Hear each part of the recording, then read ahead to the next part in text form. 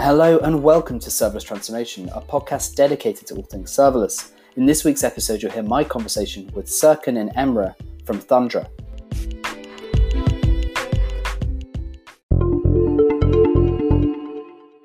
Hi and welcome to Serverless Transformation. My name's Ben Ellaby and today I'm joined by Serkan and Emre from Thundra.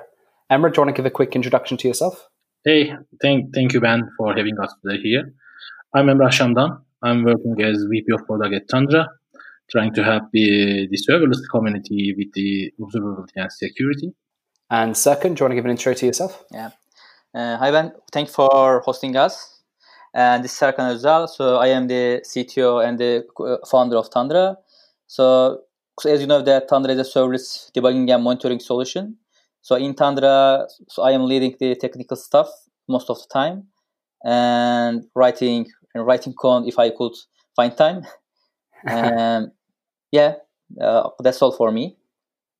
Nice. And I think both of you have a bit of connection to the Serverless Transformation project because Emre, you joined a panel discussion way back when this kicked off. And Serkan, you've actually contributed to the SLS DevTools project over the past couple of weeks. So you are still finding a bit of time to code, it seems. Yeah. From time to time, I am playing with the SLS DevTools. So as I said, there's a potential for the tool which might be a de facto tool for the serverless developers because there are still opportunities to be added to the SLS DevTools, and also very easy to contribute to the tool because it is written with a clean implementation. So it is not very hard to understand the implementation and contribute it.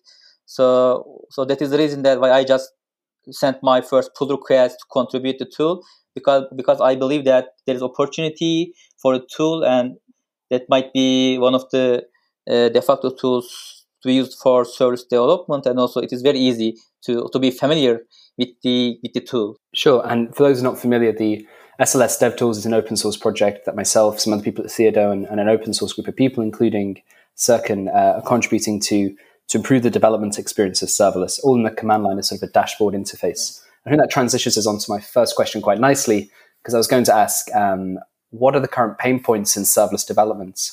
And what do you see the future of serverless development looking like? In my opinion, serverless actually shifted the development and also maintenance to the developers. While it was like different silos before, developers and ops people for even like the microservices architecture. Now we have a set of people who can do both who can actually develop the application and also maintain it.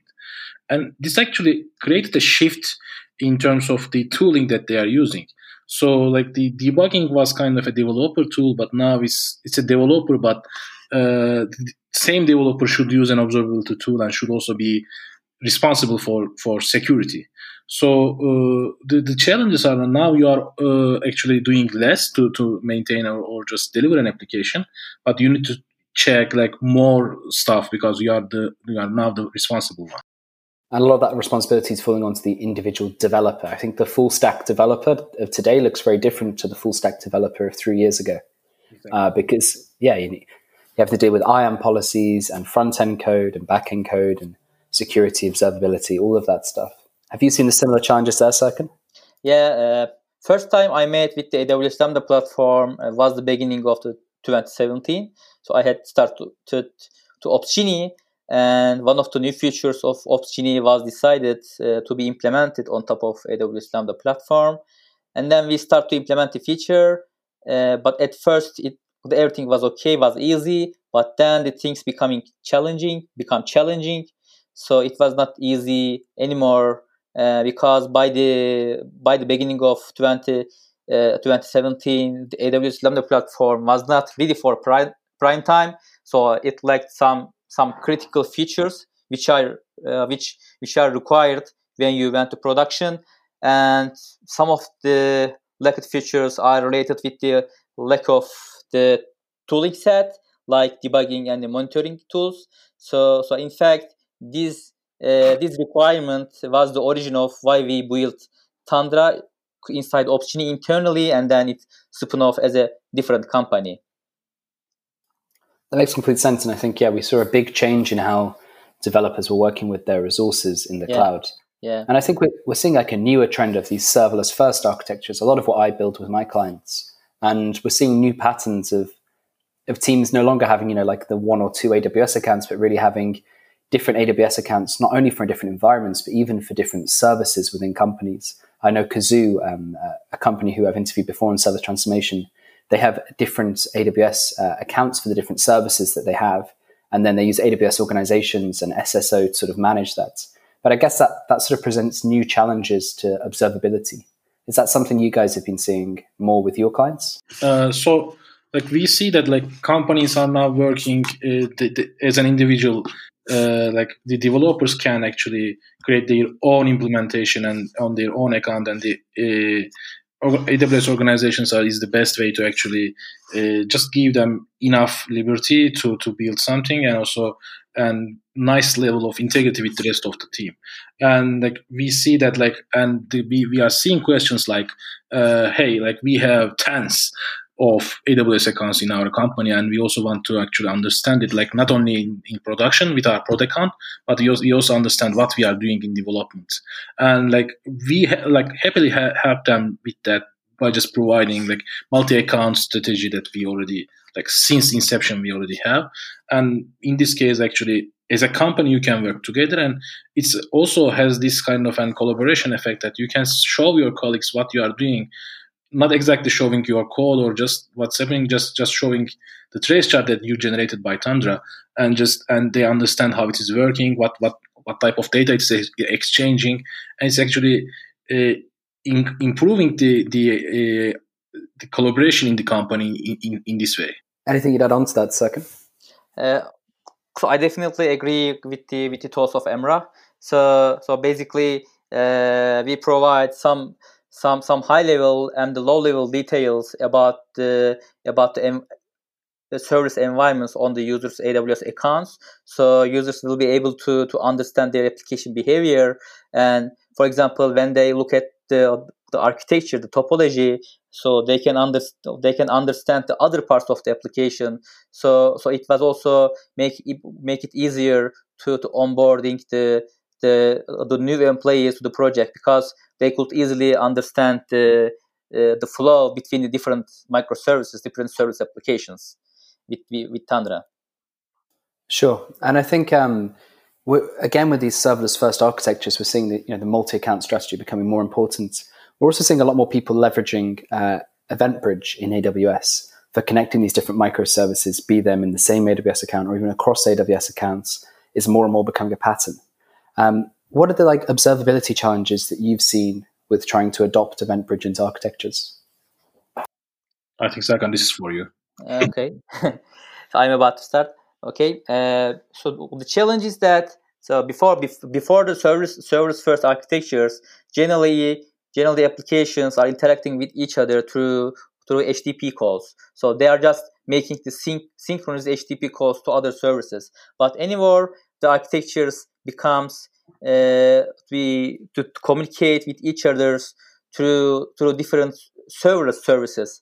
So we call this as event-driven architectures. So basically, they are communicating with each other in asynchronous way. So they are just sending messages to each other through queues or the streams. So this also decouples the applications between each other. And also EventBridge is one of them.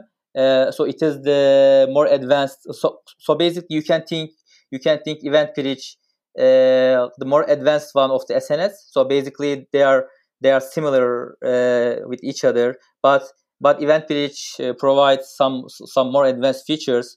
So to communicate between different applications, they didn't know each other even. So they just sent their messages. They just publish their messages events to the other, and then only the relevant applications can get the required events. So from the high level, they don't know each other anymore. So they just know what events they are required and what events they are sent to their publishers to be used by the others. And that makes development, I guess, a lot easier. Or from what I see with teams, it makes development easier. Yeah. But does it make observability harder, do you think? Because we no longer can rely on just tracing HTTP requests. Yeah. So the the traditional solution was for HTTP-based tracing is that just put some trace ID into the HTTP header and send the trace ID to the target site. But with the event-driven architectures like Event Bridge, so this is not feasible anymore because you don't want to change the payload itself. So in here, so as Tundra, we are also evaluating different approaches for linking between different applications, because anymore they are not direct connection between the applications. But before, the applications were calling each other directly through HTTP calls, but anymore with the event-driven architectures, the applications doesn't know each other directly. They just publishes their events, and then their events are consumed by the other applications, by the other subscribed applications. So in this case, we require some modifications in our observability platform. So that is the reason that why new monitoring solutions rises like Tundra, because the communication path between the applications are not the same with the before. So they are communicating with each other in asynchronous way with event-driven architectures platforms. And I don't know if you'd have this data to hand, but do you know roughly in your head sort of what proportion of your customers have started using EventBridge in some form? Well, in my opinion, the adoption was low last year. And like in these days, like AWS is doing really good job just promoting EventBridge. And I should also say that, like Ben, like you are doing also a very good job of like how EventBridge can be useful in an event-driven architecture. So this actually created a kind of a boost in terms of usage of EventBridge. I'm not prepared to give kind of a proportion, but like, you know, it was almost zero like last year, and now it's just slowly increasing, and just maybe I can say like 10 or 20% of people are using EventBridge, and we highly recommend using EventBridge because, you know, like we are now the only provider, like not even X-Ray can do this, that can show you the traces that's coming in out of EventBridge. So they are just using EventBridge and seeing how the events are being exchanged between several applications or you know, like the several Lambda functions, and that's why we are actually encouraging our customers to do that. And yeah, it's great that you guys have supported EventBridge. It was something I was sort of maybe bugging you for, Emre, before it was released. And it's really cool to see it out there.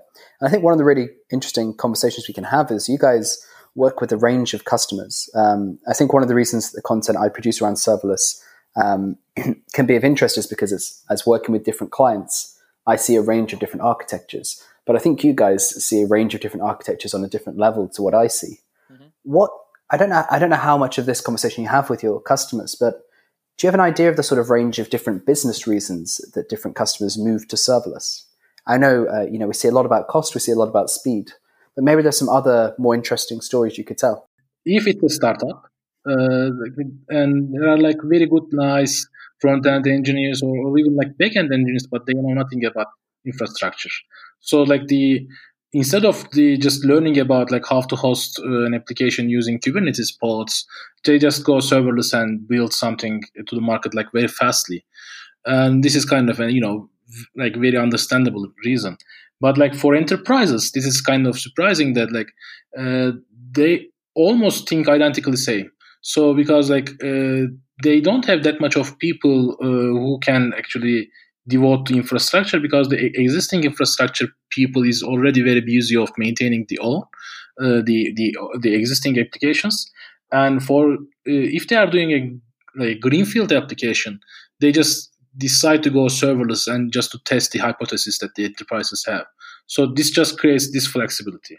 And if they are doing something like lift and shift or kind of a brownfield project, so they see this as an opportunity for infrastructure people or ops people to actually step into the development world.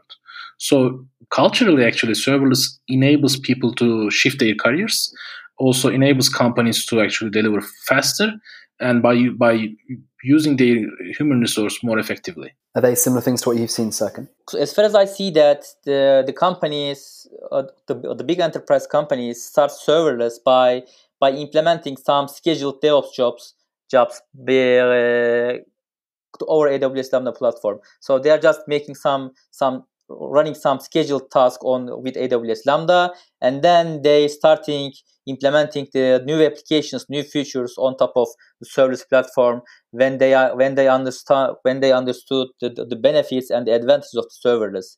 So, but also the migrating the legacy applications to serverless is a challenge for them because of different reasons, and cold start is also one of them, because the applications because legacy applications generally have higher startup times. So when they just lift and shift these legacy applications to the AWS Lambda platform, they are facing with the huge cold start latencies, and especially for the Java runtime users, because as far as I see that they are just trying to move the legacy Spring applications, web applications into the Lambda platform, but in this case they are facing with tens of seconds cold start latency.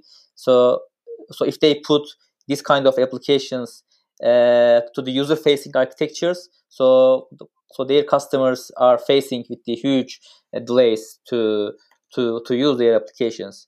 But for the new startups, so it was easy to start with the serverless because they are just implementing some API by API gateway, and then using and then calling Lambda functions behind the API gateway, and then they just use the DynamoDB or the other AWS storage services. So it was very easy and fast to build an architecture with the service platform. But as I said, for the enterprise one, so it was not very easy to move the legacy applications into the Lambda platform. So they start with the greenfield applications, and also they start with the some scheduled tasks running on the Lambda platform to be familiar with the AWS Lambda first, and then trying to consider move the other applications to serverless.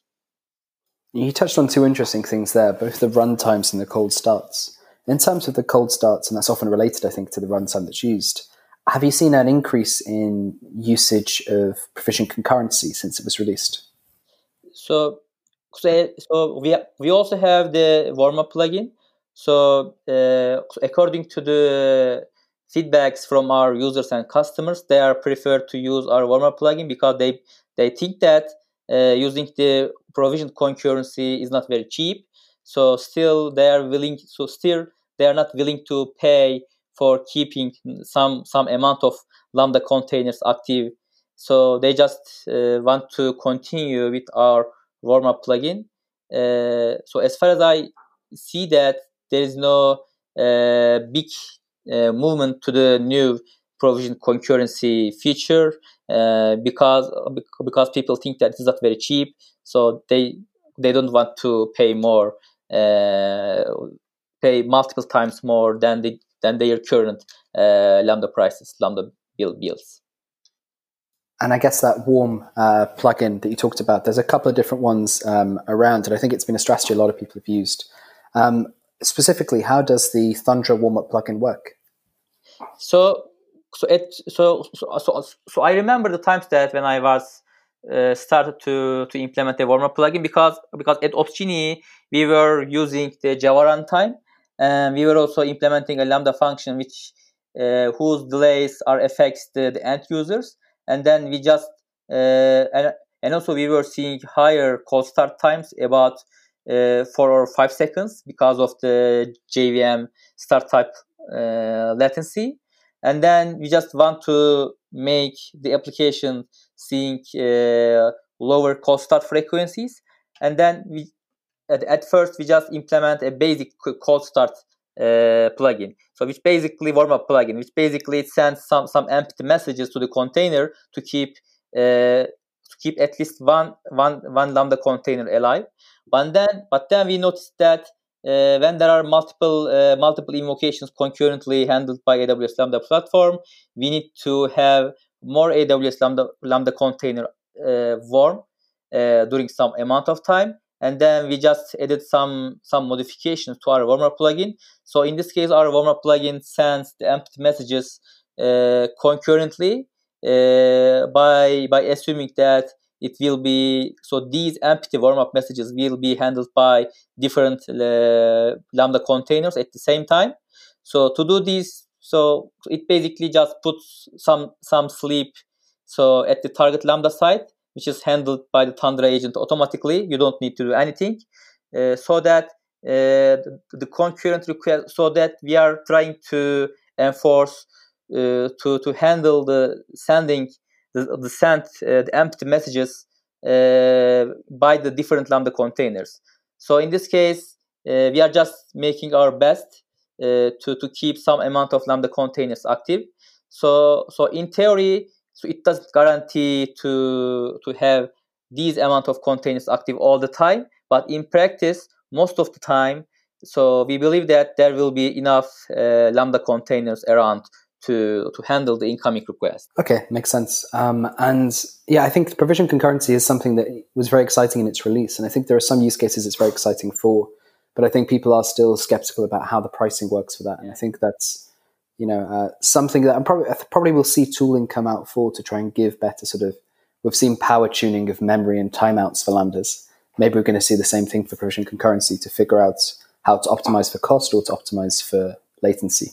Yeah, the good thing also is that VPC cold start is not a problem anymore, because AWS already solved the problem, and also it was one of the major problems of the serverless, because when you implement a new Lambda function, generally you just put the Lambda function inside VPC, because you may interact with the AWS services inside VPC, like Elastic Cache or the RDS. So in this case, you need to put your Lambda function inside VPC. But when you use the VPC, you were seeing very high cold start latencies, even sometimes more than 10 seconds because of the network interface attached. But fortunately, AWS handled this problem, so this is not a problem anymore. Yeah, it's great when the cloud providers do things that we don't have to make any change for. Yeah, exactly. I think overnight people saw some very different latencies. And in terms of big pain points with serverless, one cool thing that you guys have released this year, and I've spoken about with you guys before, but I think it's worth touching on, is the remote debugging. Maybe, Emre, you could give us some insight from the user's perspective about how remote debugging works with Tundra. And then Serkan maybe could tell a bit about how it's implemented under the hood. Yeah. So let's start. So debugging was kind of a headache for everyone in Tundra team even. So we thought that how we are going to tackle with this problem, as a normal serverless developer, our developers are also tried many things, just using an SAM local invoke, which was quite okay for many cases, and using mocking libraries, which was not actually okay that much, and replicating the AWS services in the local, which was a disaster to maintain. So we tried different approaches internally as well, and we thought that actually we have the power of solving this problem. And it's actually a bit interesting that it took us for a while to we can actually solve this problem. And we thought that debugging should be even if you do, let's say the best version, I say the SAM local invoke, but it just runs a local version of your function and uses the cloud resources for, let's say, other AWS services like SQS or Dynamo. This is quite good, but it actually couldn't replicate the behavior of function on cloud, because you don't know what profile it has, you don't know if it's behind VPC or not. We thought debugging should be also on cloud. So, and it was kind of a challenge that Serkan can now explain it better than me. But what we did is actually that enabling people to debug their applications while they are running on cloud. So when you attach our debugger to your function, and when you just install our ID plugins for VS Code and IntelliJ IDEA, you can actually set up a secure bridge between your AWS environment and also between your ID. And in this way, while the execution is occurring on your AWS environment, you can actually pause it by putting a breakpoint, as you could already do pre-cloud days or microservices. So this is kind of an revolutionary in terms of debugging applications, because it just lets you to play with the real data and see the performance and just test the new cases, just playing with the variables. And in this case, you can understand, you can make sure that how your code will work.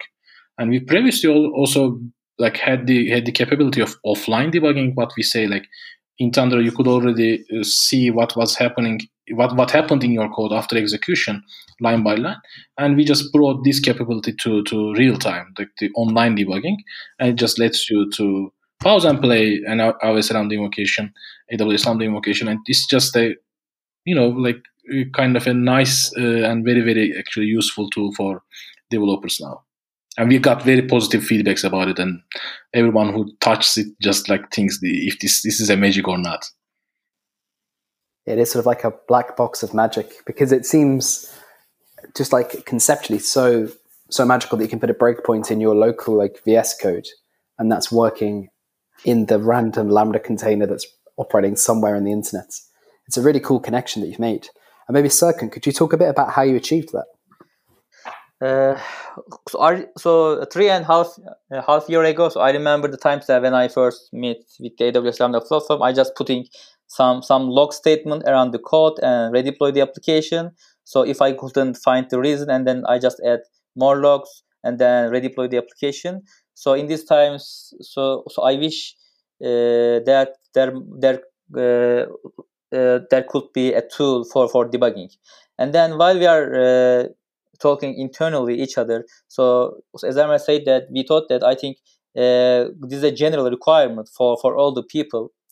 And then we start to find a way to make it available for everyone.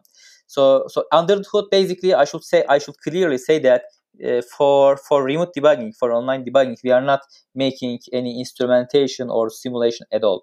So we are providing to remote debugging experience to the Lambda platform users. So how we are doing is that, so as you know that the incoming connections to Lambda container is not allowed. And even because there is no public IP for the Lambda function, and also multiple Lambda containers can share the same IP behind NAT gateway. So for solving this problem, so in fact we are not. And also another challenge is that the debugger works in a way that they require the remote process to attach themselves through the network. And also for Lambda platform, this is not allowed. To handle this problem, we are just putting a bridge between the application and between the IDE. So basically it allows to communicate the different sides of the debugging process, debugging flow through on it. So when you put a breakpoint to your Lambda function, so basically the plugin sends the debugger command to the debug broker itself, and then debug broker itself just propagates the message to the Lambda function itself. So there are multiple forwards just to send and receive a single debug message. So to achieve these, we are using the WebSocket connection, because the debugging connection must be stateful, and also we are also exchanging some Tundra specific protocol messages between the Lambda functions and the broker and the IDE. Therefore, we are multiplexing the different kinds of data in a single WebSocket connections, because you can have multiple WebSocket frame in a single WebSocket connection. So what we are doing basically is that we are just encapsulating and sending the debug commands and the responses through the secure WebSocket connection between the IDE and Lambda functions through the debug broker, which is sit in the middle of these sites. Sure. Okay. So quite a lot of services on your side being able to allow that bidirectional connection, and then it's ultimately WebSockets exactly. at the end. Oh, it's really amazing you've achieved that, and from the user's perspective, you don't see any of that complexity. It's just a case of adding a breakpoint in your IDE, and you can have that. Users can just install our the IDE plugin, the IntelliJ plugin, or the VS Code plugin, and then just use Tundra layer on their Lambda function. So in this case, Lambda function and our IDE plugins just handles all the stuff. So you just have the remote debugging experience on their local without making any other configuration change. That's really cool. Okay, guys. So that we got through the questions that I wanted to go through. Was there anything else you guys wanted to cover in this session? I just wanted to say, just like for us who are just hesitant, for us, like for people who are listening us today, and a bit like still hesitant about like going serverless. I can say that like now we have like many different very very nice tools in terms of like debugging, in terms of like what you did with SLS tools, in terms of security, and just like I'm not talking about just for Thunder. So the tooling and the environment is actually now ready for people to get started with like, and even like and we are always talking about the tooling and everything, but there's something that I like to also mention, that like the community of serverless is growing very well, and serverless community is kind of the I didn't see that much of communities. Like I've been part of like AI communities or anything else, but like this community was kind of the best community that I see to help people actually to get started with, and they can be sure that like they will learn from something from the the offline materials like the videos and everything, and they will ask questions and see the responses very very fastly on Slack or on Stack Overflow. Like it's actually now we have the that maturity as a community and also as tooling to get started with serverless. Even if it can be a greenfield project or it can be kind of a lift and shift, both like the technology have the same maturity, and also in terms of community we have like very nice AWS serverless heroes like you and very like other people who are ready to help the beginners to start with serverless. I think it's the service community has been extremely friendly from my journey into serverless, and I'm just seeing it growing more and more, like you said. So yeah, I think it's a great time to get involved with serverless, and I think there's still the space for more tooling to be made and more content. So I think it's a good time also to get involved on that side of things. And there's a lot of support and quite a friendly group of people who will help you on that journey. Exactly. Great. Well, thanks so much for your time today, Emre and Serkan. Anyone who wants to find out any more about Thundra can go to Thundra.io, and there's also a demo site there if you want to play around with the tool. And I'm sure Emre would be very happy to hear from you if you have any questions about what Thundra does and what it can do for you potentially.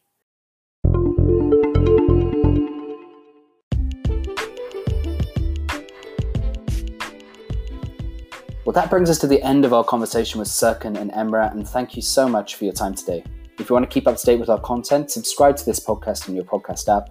Go to serverless-transformation.com to check out our blog articles, and also check out SLS DevTools, an open source project maintained by Theodo that helps to improve the development experience of working with serverless.